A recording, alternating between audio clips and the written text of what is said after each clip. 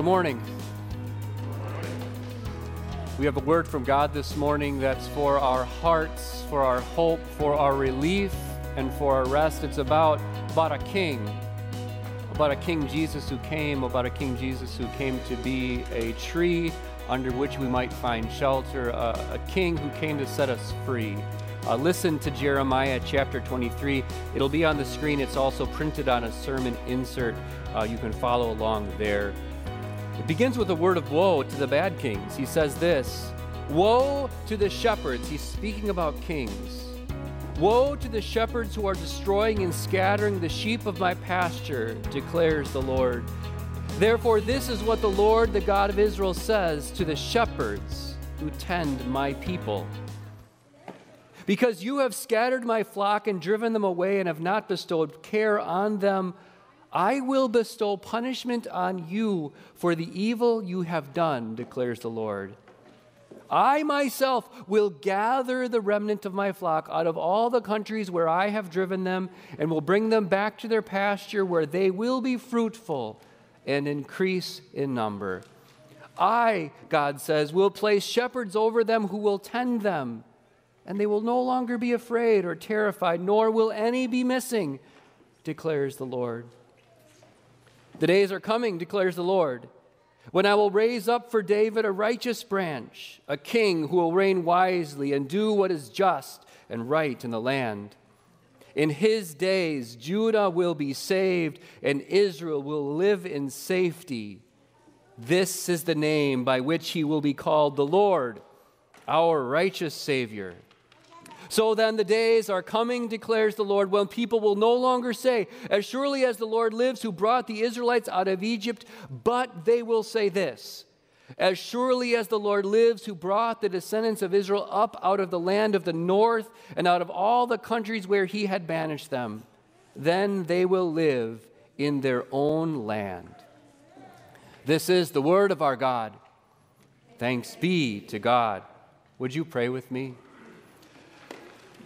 Lord God, may the words that I speak and the words that your people hear and the meditation that takes place in our hearts by the working of your Holy Spirit, let it all, God, be pleasing in your sight. You alone are our rock and our Redeemer. In Jesus' name we pray. Amen.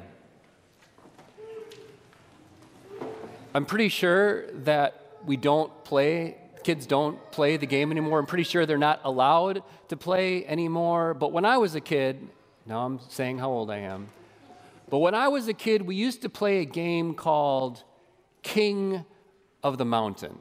I don't know if any of you have ever played this game. It happens in any season of the year. In my street, when I was growing up, we lived on a cul-de-sac, so the plows would push all the snow into the middle of the cul-de-sac, and we would pull, and we would push, and we would punch. This is probably why we don't play it anymore. We would do whatever we could to pull other people down so that we could be on top, so that we could stand up there and say, I am the king of the mountain. In the summer, you can play the game in a little bit different way. You can go into a raft in the middle of the lake, right? And you've maybe done this before where you're just trying to get on top, just trying to stay on the raft. And if you can stay on the raft and keep everybody off of the raft, like then you can stand up there and be, I am the king, I am the queen of the raft. I actually played this game a few years ago with my kids just to exert my parental authority over my kids. And there were some scratches on my kids. I maintain my authority. I retain my place as the father of the Borman household, the king of the Borman family. I think you understand, though, why we maybe don't play this game. I think of our teachers, kids, I'm not suggesting that you play this. In fact, you should not play this, because I understand why we don't. Because if all of a sudden we send all the alpha kids to the little snow pile over there and said, go play on the hill, and figure out who's going to be king out of the mountain, there would be a lot of parent phone calls, a lot of crying children because they fell down from the mountain and hit their head on the pavement. So physically, it's not a great idea. Emotionally, internally, it's maybe not a good idea either, because what happens if you're on the top? What do you end up? If you end up being the king of the mountain, what do you do to the other kids? And what do you do if you're the kid who didn't make it to the top? Right, then there's these people over people thing that happens already in our kids, and there's something inside that happens to us. But I think the biggest reason when I think about this game is that as we grow up, it really stops being a game. And rather becomes almost the way that we live, the way that we live with other people. We're constantly, I don't know about you, but we're constantly in our lives trying to put ourselves over other people, trying to get out from under people, trying to put ourselves on top of other people. It becomes kind of the way, sadly, it becomes the way that we live. See, that's the problem that God was addressing in Jeremiah 23. God had appointed kings over his people, and he calls them shepherds, which means the main job of the king was to shepherd, was to care for, was to tend for the needs of his people.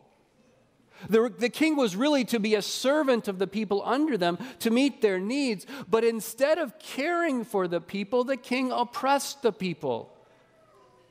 Talking to the same kings in Ezekiel chapter 34, the prophet there says, "Kings, this is what you've done. Instead of making sure that your people ate food, you ate the best of food. You are wearing the finest threads, dressed to the nine, and your people are walking about naked. You're living in a house of cedar and gold, and your people are houseless and homeless. You're not taking care of your people." And God says, woe. That's why this section begins with a woe to the kings, because the kings were on top of the mountain, and they made sure that their people knew it. Same thing in the days of Jesus, right? You have Caesar, you start at the top, you have Caesar Augustus. And under Caesar Augustus, you have Pilate.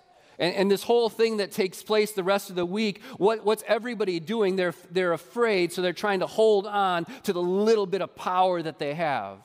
Pilate gives in to the Jews because he's trying to hold on to power. Pilate's afraid of Caesar, he's afraid of the Jews, and the Jews are doing it too. Why is it at the end of the day why they have Jesus crucified? It's about being king of the mountain. It's about maintaining their hold on the power and authority that they thought was theirs. And I don't think I have to work very hard for you to think about those same kinds of things that happen in your own life. And we could think really big, like the structures and systems that are over us. We could think really small about the jobs that we have, the families that we have, where there's somebody over us. The man, the proverbial man, who's putting their thumb down on us. I don't think I have to work very hard. And what is it that we want? Prove me wrong. But are we not trying to, here's the first fill-in, are we not trying to get out from under so that we can be over? Aren't we trying to get out from under the foot of somebody else so that we can be over somebody else? At the end of the day, that's why this crowd cries out to Jesus on Palm Sunday. That's why that's why they're crying out, Hosanna. If you think about this cry, Hosanna, this is what Hosanna means. Hosanna means, Lord, save us. And at its root, when they cried it on Palm Sunday, this was a political cry. They were hoping that Jesus, when he came into Jerusalem with the palm branches and the donkey, palm branches were a sign of victory because they were hoping that Jesus was going to give them victory over the Romans, that he was going to set them free so that they could be king of their own city again, so they could be their own people again. They wanted to be set free from under so they could be over. And can you imagine perhaps how the people in Jerusalem felt when Jeremiah read these words? Can you imagine how they felt about their kings? Can you imagine what they thought in their mind when Jeremiah said about the kings, I will bestow punishment on you for the evil you have done? Can you imagine their hearts doing a little bit of, yeah? Right? The kings, these kings who have not fed us, who have not cared for us, who have not done what we needed for us, they're going to go down and we're going to go up. See, I think we often talk about two categories of people, the oppressor and the oppressed. But I think when we get right down to it, what we have are two of the same categories, the oppressed and the oppressor and the wannabe oppressor. We all, in our own way, wannabe king or queen of the mountain. But what if there was the third category? What if there was a category beyond oppressor and wannabe oppressor? What if there was a third category?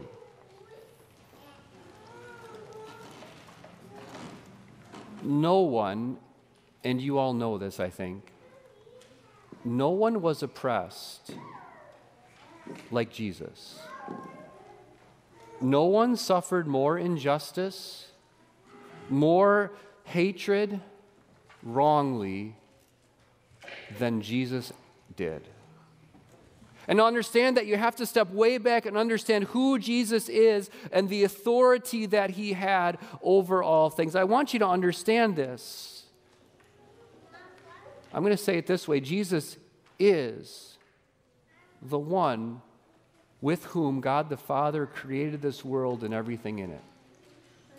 Which means that everything came into being by his power and might. Jesus has now ascended to the right hand of God, and everything and everyone is under him. He's the one who made Pilate his delegate. He's the one who made Annas and Caiaphas his delegate. He's the one who put them in their places. And beyond all that, did Jesus ever sin? You know the answer is no. Jesus never did a wrong thing against anybody.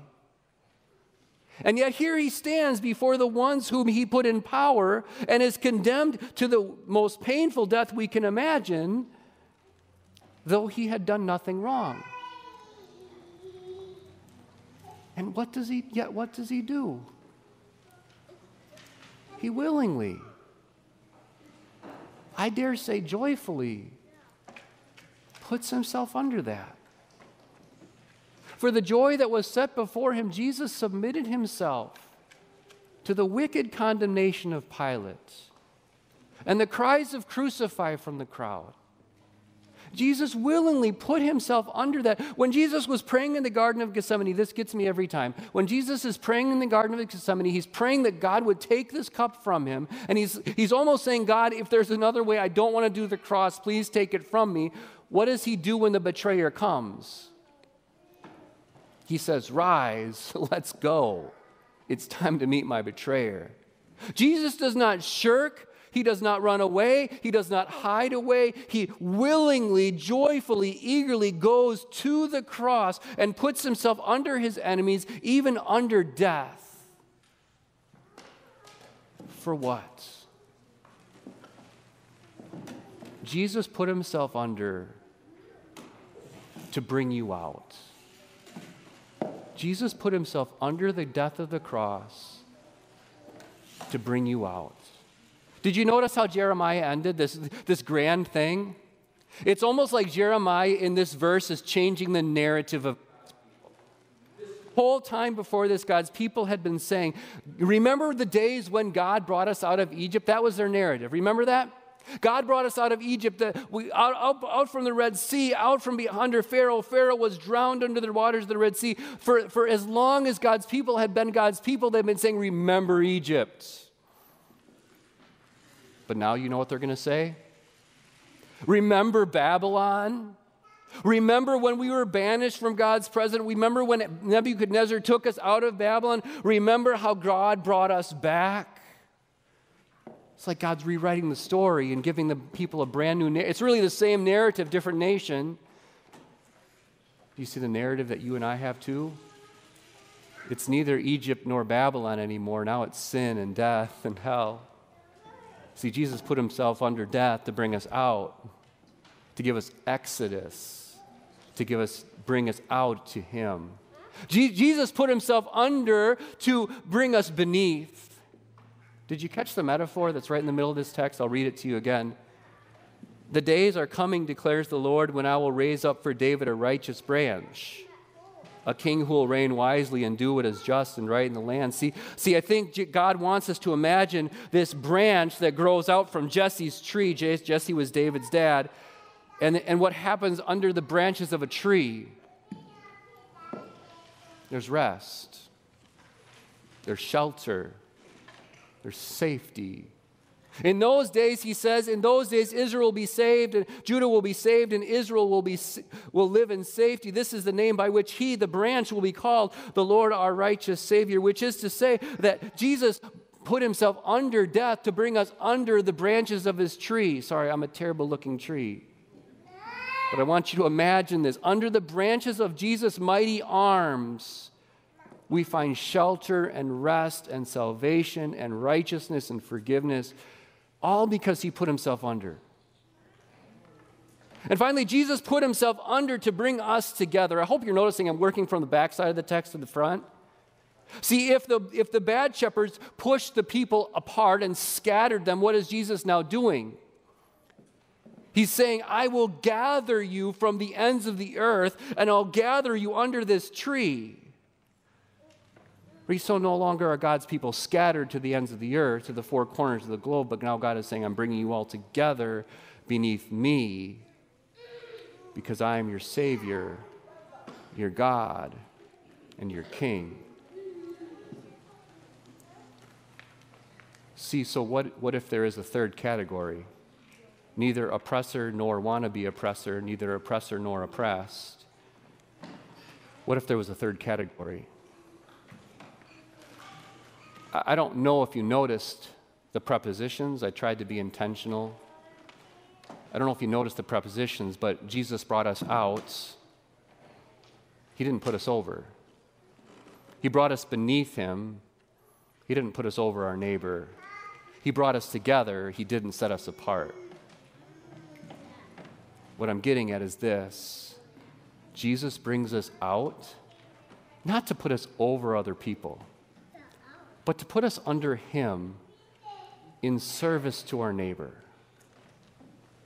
See, Christians, and this is, I think, what we mean when we say our students are servant leaders, at least part of what we mean. Forgive me if I'm filling this with me, but this is scriptural anyway. We are not soldiers when it comes to living with other people. We're servants. We're not crusaders fighting for our cause. We're caretakers. So the child in my womb, the child in my life is someone whom God has given me to care for and to protect. When I'm in business and there's people under me and there's people over me, I'm always, no matter the hierarchical position, that was a mouthful. No matter your position on the totem pole, whether you're over or under, you are always a servant, always a caretaker. No matter your position in society, whether you're over or you're under, whether you have more than or less than, we are always servants. Jesus brought us out from under sin and death and hell by his cross so that we might live under him in his kingdom and serve him and them every day of our life. God help us. Amen? Amen. Now the God of peace grant you peace at all times and in every way. The Lord be with you. And also with you. Amen.